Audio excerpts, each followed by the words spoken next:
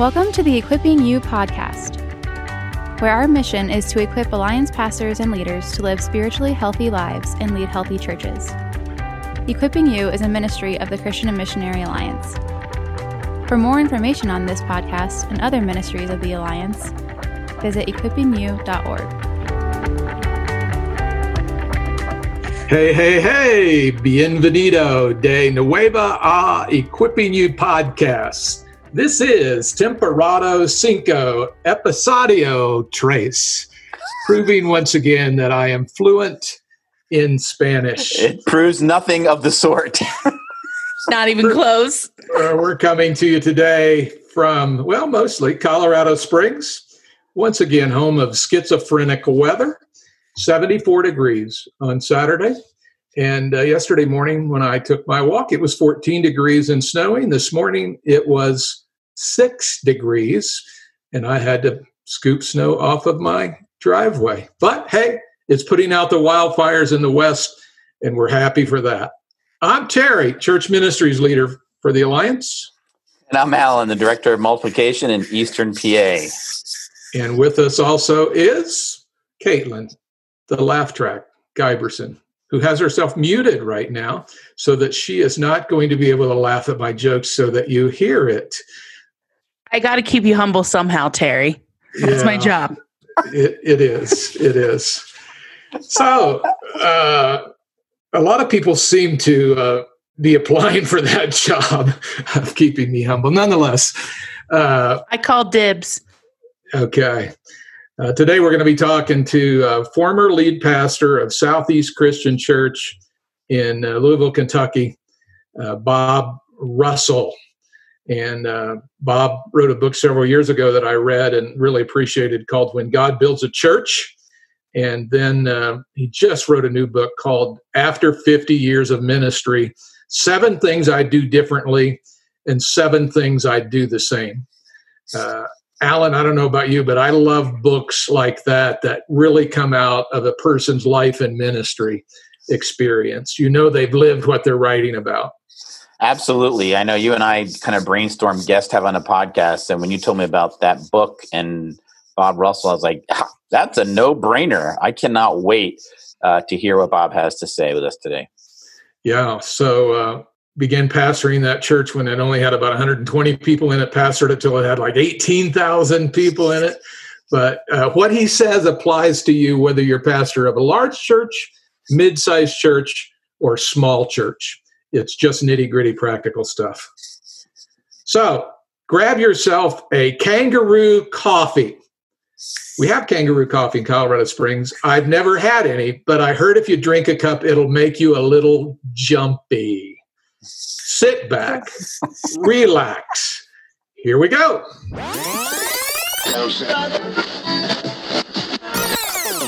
Hey, Equipping You friends, it's Caitlin here, and I want to tell you about something super special that we have launched here at Equipping You that's just for you, and we think you're really going to love it. If you're an avid Equipping You listener, an Equipping You live attender, or both, you need to join our Facebook group called Equipping You Community. We love that on the podcast and at Equipping You Live, we get to empower you in your ministries. But we believe that for you to really see the true transformation of your leadership that you want, applying what you learn in community is key. So pause this episode right now and head over to facebook.com/groups/equippingyoucommunity. Or you can go to equippingyou.com and scroll all the way to the bottom and click on Equipping You Community. We can't wait to see you there. And it's our pleasure today to welcome Pastor Bob Russell to the podcast, Equipping You podcast. Bob, thanks so much for joining us today. Well, thank you for the opportunity. I'm looking forward to our discussion.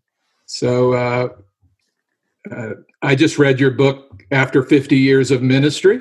Matthew Sleeth, our mutual friend, put me onto that book and loved every minute of that. And most of our questions will come out of the content of that book, and hope our listeners will go and read what you've learned from those 50 years of ministry. But before we jump into the content of that, tell us a bit about your background, how you came to faith in Christ, and some leaders that were influential in your life and ministry early on.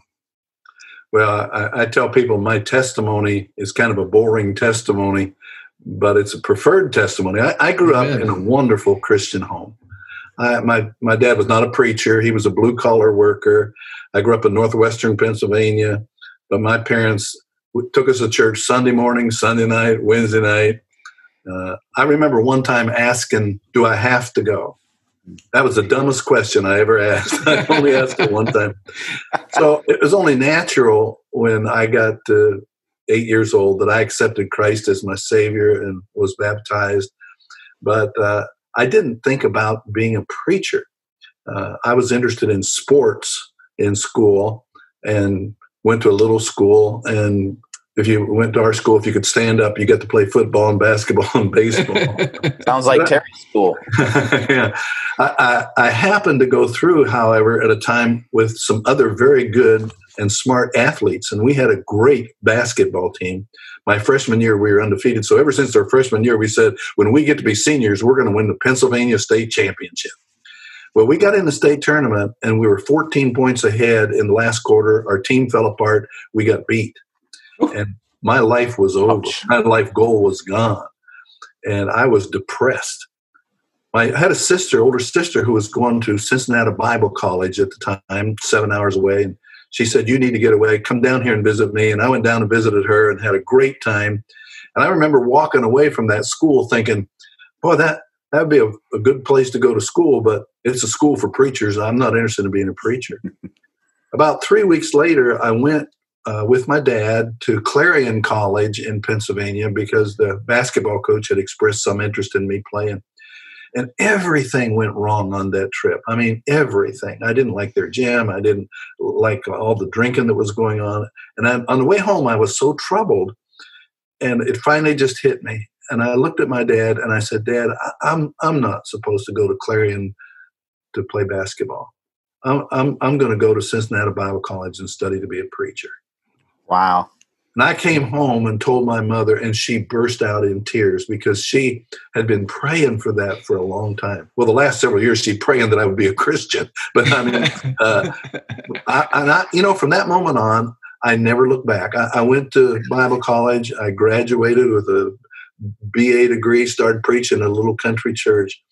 And in 1966, this new church that had just 3 years old in Louisville, Kentucky, had not been able to find a preacher, and they decided that God was going to lead them to a younger man, and they found me. I was 22 years old, and asked me if I would come and be their preacher. They had 120 people. They were meeting in a basement of a house. Wow. But I knew right then I was way out of my league. I mean, this was in a city. I grew up in the country milking cows. They had a lot of PhDs in this church, and I had a BA degree from Bible college. I was young, and so I really knew I had to apply myself. But one of the blessings of this church was they had great leadership. And these leaders had gone to the president of our Bible college and said, give us the names of 3 or 4 guys who have recently graduated. We're going to hire a younger guy, and we're going to make him successful. And I always thought that ought to be the motto for every church board. We're going to make our guy. And these guys really helped me and babied me along. And this was when Jesus talked about some seed will fall on fertile soil, produce 100-fold. This was fertile soil. You'd have to be an idiot to mess it up. And the church started growing, and it just was way beyond whatever I asked or imagined. And I stayed at Southeast Church for 40 years. And I retired in 2006, and since 2006, I've been conducting mentoring groups for preachers. And in 14 years, I limit my retreats to 8 guys because I want it to be interactive. But I've done 104 retreats. If you'd have told me I'd do 104 retreats for preachers, 3.5 days long, I thought, no way. But it's kind of my sweet spot now, and I've really enjoyed that part of my ministry. Fantastic. Love it. You mentioned, that fear of going in, being a young guy in a church of already 120 people. So unpack that for us a bit. Wrestling with fear and then gaining confidence to overcome fear, but still staying humble. How does that all work together? Well, part of my story growing up was I could go out and play basketball and football in front of hundreds of people, but I was terrified to read or to speak in public. that's one of the reasons I didn't consider being a preacher, because I would hyperventilate and make a fool out of myself trying to get my breath. And so one of my fears was the fear of public speaking. But once I started, I was able to at least breathe, and I didn't have that problem, and I overcame that problem by confronting it.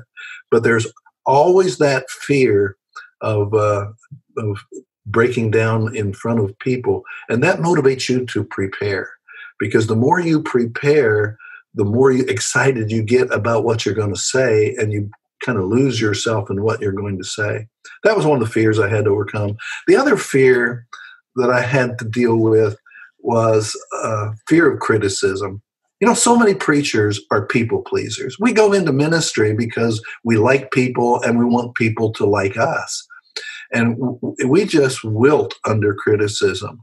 And so I have to battle that all the time. Early on in our ministry, we had $1 million fundraiser one Sunday, and there was an article about it in USA Today. And I got a call from the Phil Donahue show, and Phil Donahue was kind of the Bill Maher of that era. Right. And he wanted me to come on his national television show and talk about raising big bucks for churches, and warned me that there would be people who would be opposed to me. And that terrified me. I thought, I don't want to get in front of a national audience and embarrass myself and do damage to the kingdom of God, and will I be able to do that? And I went to our elders and told them the opportunity. And I told you about these guys said, we're going to make him successful. And they said, we don't think you ought to go. And that's throwing your pearls before swine. Don't tell Phil Donahue I call him swine. But we don't talk much, Phil. I'm sure you don't. But I decided not to go. But I look back on that, and I think the Apostle Paul would have gone. And so years later, we had a radio show here in Louisville that was kind of an antagonistic show on a secular station, 50,000 watt station, WHAS. And I was asked several times to come on that show because of our radio program and the high profile that our church had become. And I went on that show a number of times with fear and trembling. But, every time the Lord responded. When he talks in his word about when you're called before kings and those in authority, don't worry about what you're going to say. I will provide it. And I found out over the course of time that he is greater than my fear. Amen. So you mentioned criticism, and we find out pretty quickly that leadership isn't for the faint of heart. So tell us about some of the criticism you received over the years, and how can we learn to cope with criticism? Yeah. Well, I think preachers today probably get more criticism than previous generations because people are trained to be critics. You got performance reviews all over the place, and you got social media. People think they're shallow if they're not critical. So I really think preachers today have got to learn to live with criticism, or you won't last very long. When I first started, I thought I would be a dynamic preacher, and I wasn't a very dynamic preacher. So I remember a guy came to our church from Lexington, Kentucky, and he'd been under the tutelage of a preacher who was kind of the John Hagee of that day. He was real dynamic. He took me out to lunch, and he said, now, my impression of Bob Russell is you never let yourself go in the pulpit. If you just let yourself go. I said, I'm gone. This is all I got. And this is my nature. But I would be criticized for stealing sheep, and because people would come to our church from other denominations that were, frankly, they quit preaching the word, and so I'd be criticized for stealing sheep. I'd be criticized for not being strong enough on some. Every denomination has its distinctives. And one of the distinctives of the Christian church is we put a lot of emphasis on baptism. Sometimes people accuse us of being baptismal regenerationists, but we're not that. But I found out about grace, and that I wanted to win people to Jesus and not our denominational distinctives. So there'd be some in our denomination that would accuse me of not being strong enough on baptism. And then the criticism came eventually from the world. And the world accused me of being too narrow and bigoted and hate monger. And I write a blog every week. And if you are sensitive about criticism, try writing a blog. And I mean, the responses you get from a blog are many times nasty. I get a lot of positive comments, but there's some nasty comments too. Nobody ever gets to the point where criticism doesn't bother them. It's like a battering ram to the gut. You can take it, but it weakens you a little bit. But the good news is, as you get older and you experience more and more criticism, it doesn't bother you nearly as much. And I try to remember, when it takes the wind out of my sails, I look back and remember that Jesus said, "Blessed are you when men persecute you or ridicule you or say things falsely. Rejoice and be glad." And that's hard for me to rejoice and be glad, but Jesus also said, "Beware, woe to you when all men speak well of you." And I got that woe off my back a long time ago. Oh my, that's some good balance there. I appreciate that very much. And I appreciate you mentioning earlier, just those retreats and investing in preachers like that. And certainly one of the things that's on my heart is for pastors to have great marriages. So for their joy with their wife, but also because I believe it's a great model for the church. And so what would you suggest to help pastors pursue strong marriages, and in cooperation with that, then of course, guarding falling into sexual sin? Yeah. Well, Alan, that's a great question. And one of the things I tell the younger preachers is, one of the best things that you can do for your church is to model marriage. That you want the women in the church to go home saying, "Honey, I want you to treat me the way the preacher treats his wife." And I think if we, in this day when families are falling apart, if the church could be a place of strong marriages, it'd be so attractive you couldn't keep people away. And I think it begins with the preacher. And the preacher faces the same temptations that other people do. But there are 2 or 3 things that are unique to ministry.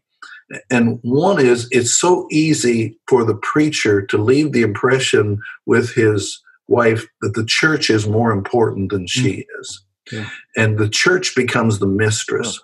Yeah. And one of the best things we can do is to turn it off when we come home and focus on our family. The other thing that is difficult for preachers is unrealistic expectations. People put the preacher on a pedestal and think he's better than he really is, but his wife sees him as he really is, and he knows that. And it's hard to be a church when everybody thinks you're God's gift to ministry, and then you come home and your wife says, "Hey, I need you to sweep the floor." And all of a sudden you come crashing down and you have words, and she finds out that you have bad thoughts and you struggle with issues like everybody else. That's why it's to me, so important that the preacher be authentic in the pulpit. And his kids and his wife sees he's the same guy at church that he is at home. And he sheds those and feels uncomfortable around those people who put him on a pedestal. But I think one of the best things is to be intentionally energetic when we come home.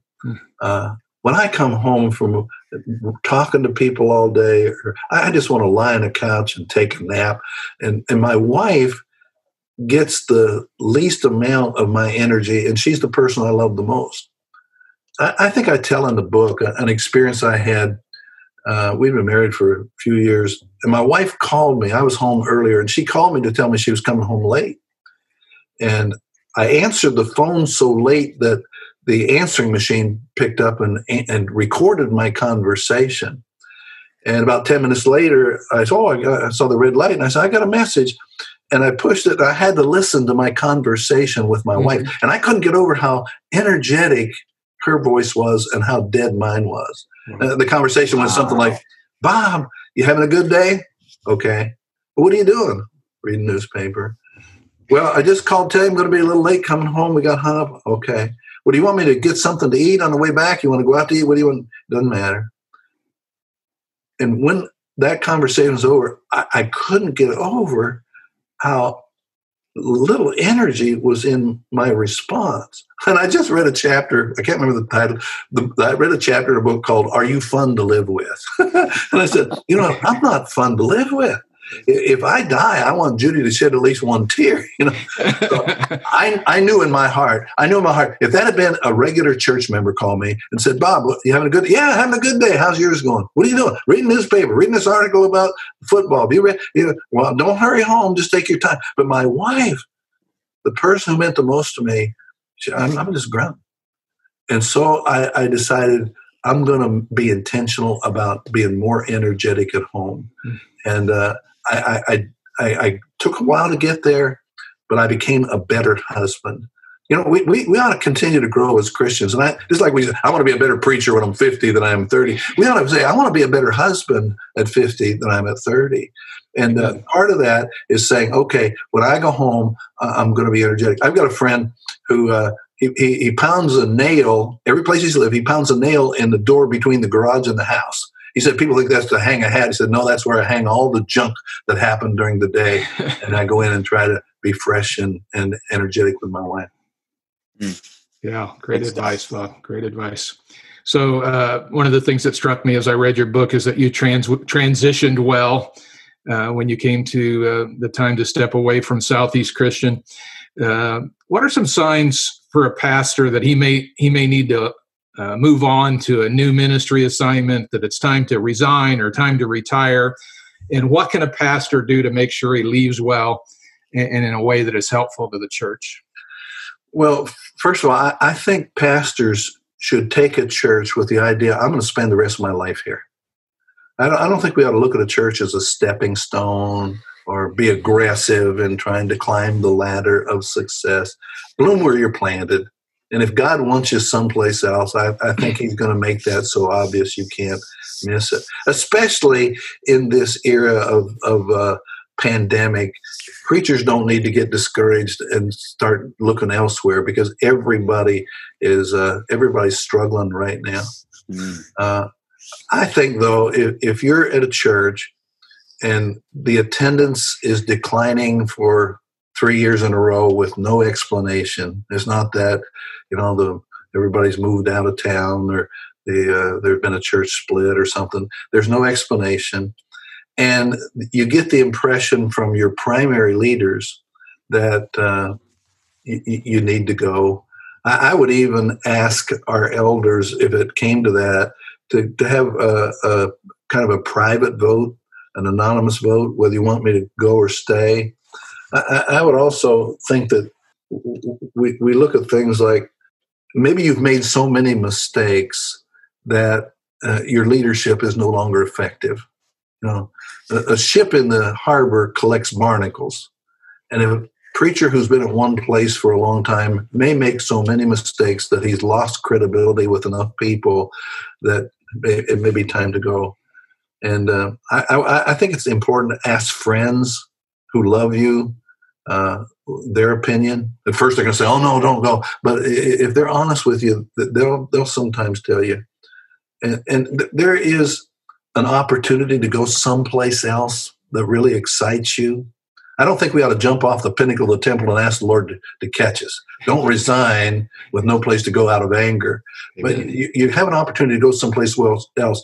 And I'm giving you a whole list, but there are a lot of things that say a preacher should go. It's a good time to move for your family. There are seasons in the life of a family when your kids are in 7th grade or your kids have just graduated or they're going into high school, other times that are bad.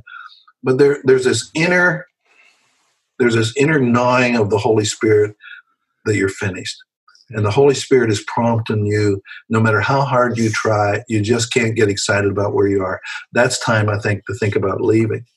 But when you leave, take the high road. You'll never regret not responding to criticism, not dumping. I had a file called my last sermon file. You can dump everything in this last sermon file. And before you leave, burn that last sermon file and leave on a high note, encouraging the church, and you'll never regret that. That's a good word. Very good word. One of the things I was struck by is the idea that you say most pastors fail due to a lack of discipline rather than a lack of talent. I think it might be helpful for you to unpack that for our listeners.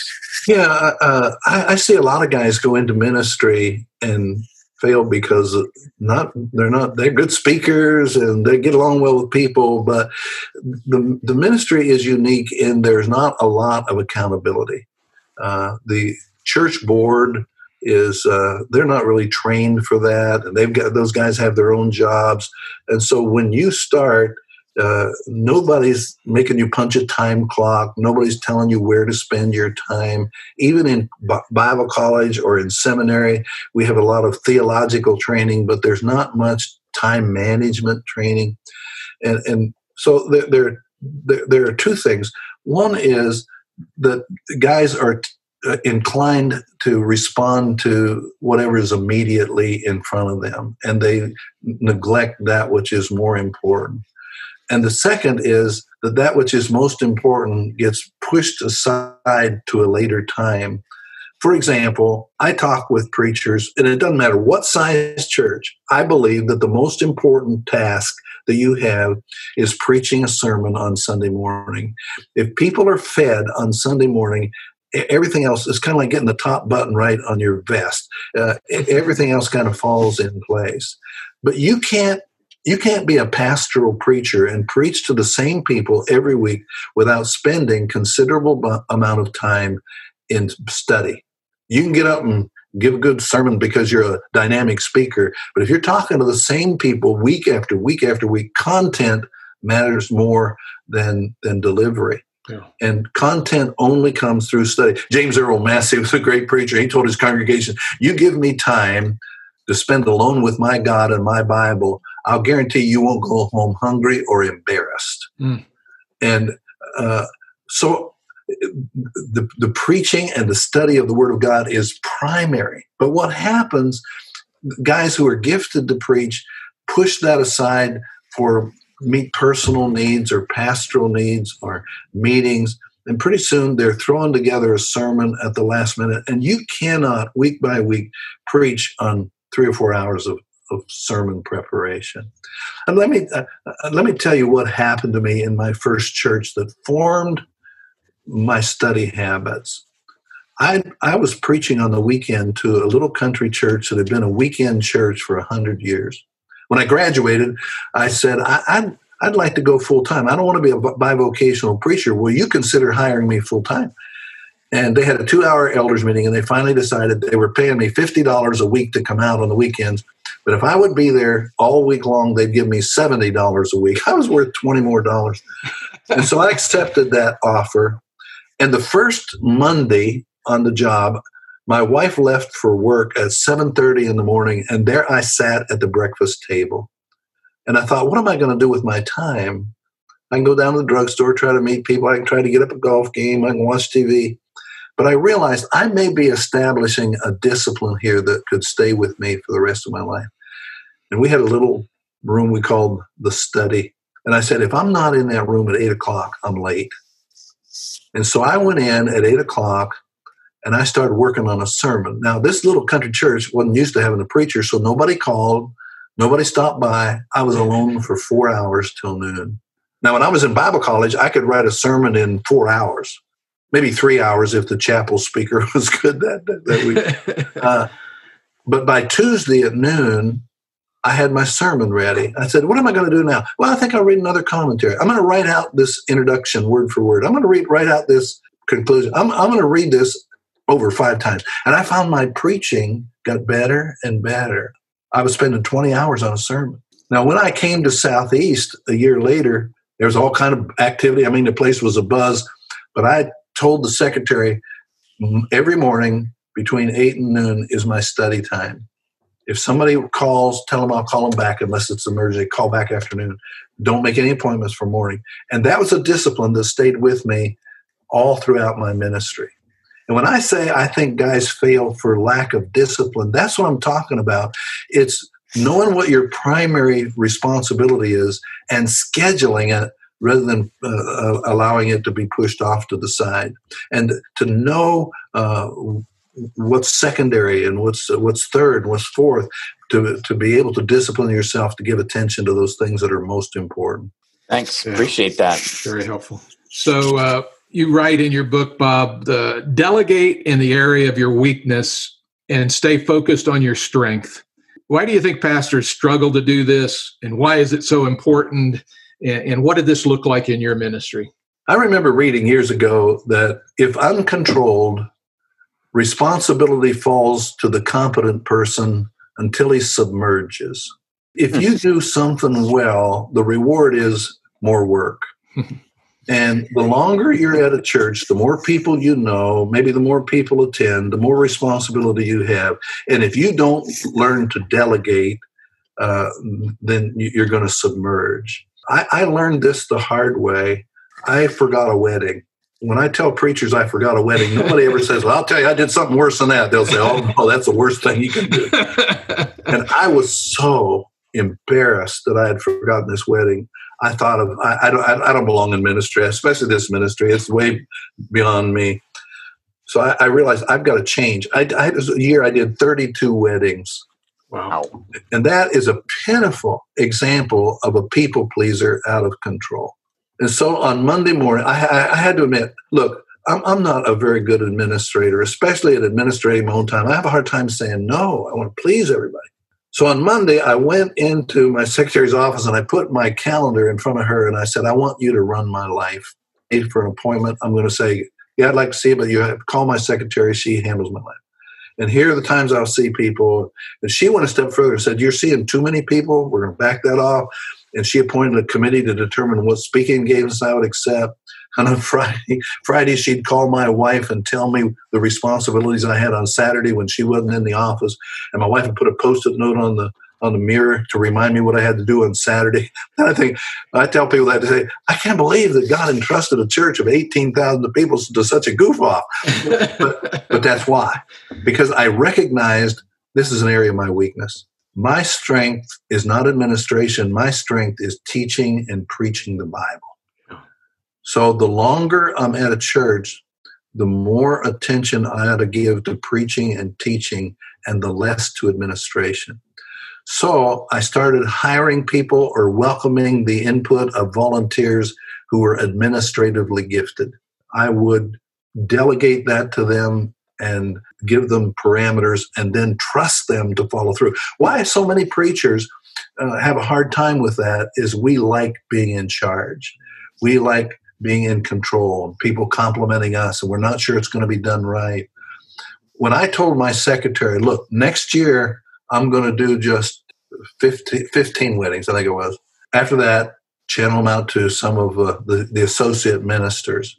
Well, it wasn't long after that, I found out, boy, I got more margin in my life. I got a lot more freedom. But I was walking through the church building one Saturday morning, and they were setting up for a wedding. And I said, the custodian, you got a wedding tonight? Yeah, we got a wedding. I said, who is it? And when he told me who it was, I was devastated because it was a family I'm really close to, their daughter. So on Monday morning, I went to my secretary and I said just 15 weddings next year. But when somebody like that asks for me, make an exception. She said, they didn't ask for you. Whoops. You can laugh at that, but as a preacher, that hurts. Yeah. And you realize, hey, somebody else is getting the credit. Somebody else is closer to that family than I am. Somebody else is getting the basketball tickets. Somebody else is getting a raise. And if you don't get your ego out of it, you can't delegate. And it just, you have to learn to say, I don't have to be the center of attention. I'm going to stay in the area of my strengths, and it's going to get better. And the area of my weakness, I'm going to channel to somebody else. Wise words. Yeah, I don't know, though. I don't know if I know any pastors that like to be in control. You don't go to church. New and unusual idea. Yeah. Hey, in today's world of information everywhere, there's always new stuff coming our way, new fads, new methods. How can you help pastors discern being open to changing methods, but not just buying into every little ministry gimmick that comes along? How do you have that wisdom? Well, one of my favorite illustrations is that I went back home years ago before my parents died, and I kind of had a nostalgic trip. And I sat at the breakfast table one night before I went to bed, actually, and I ate a bowl of Wheaties. And it's what I used to do as a teenage boy every night before I went to bed. And this took me back because same taste in Wheaties, same size box, same slogan, Breakfast of Champions. But I noticed something. Mickey Mantle's picture wasn't on the front of the Wheaties box anymore. I think it was Tiger Woods or somebody at the time. And the point is, General Mills knows they have a good product. They don't have to change the product, but they got to change the packaging. Yeah. And the same is true with the church. Jesus is the same yesterday, today, and forever. And the gospel never changes, but we have to change the packaging. And there's a difference between methodology and principle. So unless there's so many ideas that are, like you say, so many new fads and ideas, and preachers are afraid if they don't get on the cutting edge, they're going to miss out on an opportunity to win thousands in their community or something. And they want to be on the cutting edge. They want to have a reputation of being hip. So we're really tempted to get swept up in the latest fad, and we're reinventing church every 2 or 3 years. Somebody has to be on the cutting edge, and if God has equipped you to be an innovator and a pioneer, God bless you. But I think a preacher, for the most part, is wise to let other people be on the cutting edge. Let them make the mistakes and then learn from their lessons, because there's a difference between a fad and a trend. A fad is going to pass, and a trend will change over time. And we changed from years ago from using the King James Bible to using the NIV. We changed from using the hymnal to words on the screen. And we changed from Sunday night church to small groups. And we changed from everybody meeting in one place to having satellite churches. So there are trends that you've got to be willing to be flexible and change. But don't do that too fast. Don't feel like you've got to be the one who is leading your church on some new fad every time it comes up. Watch and learn from mistakes. My successor, Dave Stone, started satellite churches, but he wasn't the first to do it, and he took his time.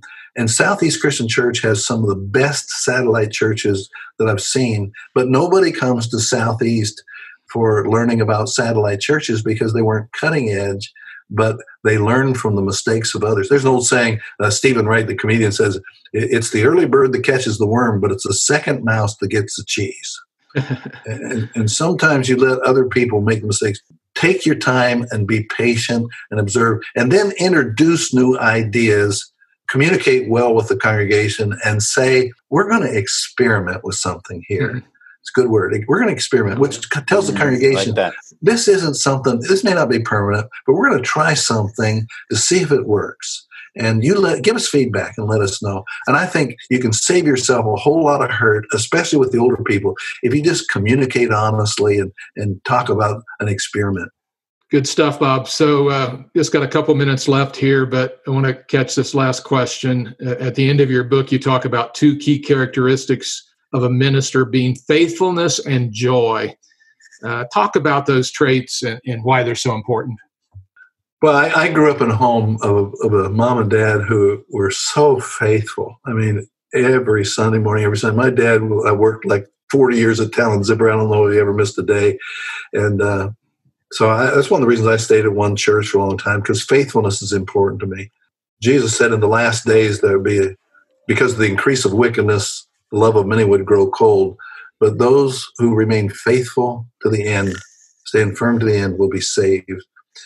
And we go into ministry with high expectations, and we think we're going to build a healthy church and people are going to love us and we're going to be able to win thousands to Christ. And then reality hits, and it is so easy to get discouraged. That we need to remember God has not called us to be successful. He's called us to be obedient. I have a friend, Rick Ashley, who said a preacher is better off hitting 4 singles in a row than hitting 1 home run and striking out 3 Sundays. And it's that consistency that makes for strong leadership over a period of time. Can you do it week in and week out? Can you be faithful on Monday morning after Easter? Everybody can get up for the big game, but can you get in there and put the same amount of effort the week after Easter? Sometimes the way we tell the Lord Jesus that we love him is when you wake up in the morning and the alarm's ringing and you don't feel like getting out of bed, you put your feet on the floor and you go about your duty regardless. And you're going to feel a whole lot better by being faithful than you will if you bail out. So I just think the Lord is going to reward faithfulness. And I see so many people who will tell me, 40 years ago, you said something and it planted a seed in my mind and it really changed my life. I had no idea what was happening.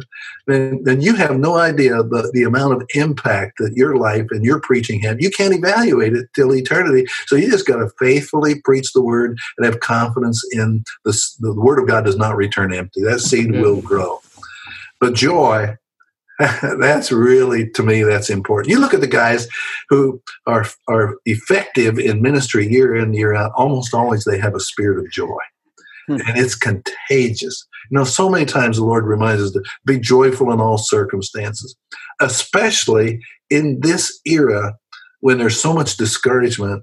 People need to see us be joyful. I tell preachers, you watch Joel Osteen when he preaches. Don't necessarily listen to everything that he says, but watch his expression. He's got a joyful expression that is contagious. Once in a while, you can get in the pulpit and you can say, folks, I've just really had a rough week and I've been coming up short and I don't feel well. You pray for me that the Holy Spirit lifts me up. And the congregation will rally to your cause, but not very often. And most of the time, you better get into the pulpit, regardless of what's happened that week, and say, this is the day the Lord has made. Let us rejoice and be glad in it. Yeah. And sometimes guys will say, well, that's hypocrisy. No, that's obedience. Jesus said, when you fast, don't let the world know that you're fasting. Wash your face, comb your hair, put on a cheerful countenance, and your Heavenly Father who sees what is done in secret will reward you. Mm-hmm. And, the mood of the leader is the mood of the team. If you want your congregation to be joyful, you got to be joyful. Amen. And they need to say, hey, this guy really loves preaching. This guy really loves the Lord. This guy is joyful regardless of circumstances, and it's contagious. Bob, thanks so much for all you've shared with us today. Nitty-gritty, practical, helpful stuff for pastors and leaders who are listening to Equipping You podcast. And just appreciate that you're one who is finishing well. You exude the faithfulness and joy that you talk about. And we have high respect and appreciation for you. And thanks so much for being a part of this podcast today. Amen. Well, thank you, Terry. Hey, by the way, Matthew Sleeth just sent me a copy of a book he's written on suicide. Yeah. And I mean, it is great. And it is so needed. I can't wait for that book to be printed because I think it's going to help so many people, especially help preachers who need some practical advice on dealing with suicidal people, depressed people in this era. Yeah, well, we share that mutual friendship with Matthew and appreciate the stuff he writes and the insights that he has into the Word of God. Very helpful. All right. Thanks so much, Bob. Appreciate it. Well, Alan, as we anticipated, that was a great conversation with Bob Russell today. Sure was. What did you hear that you just resonated with and found to be really helpful?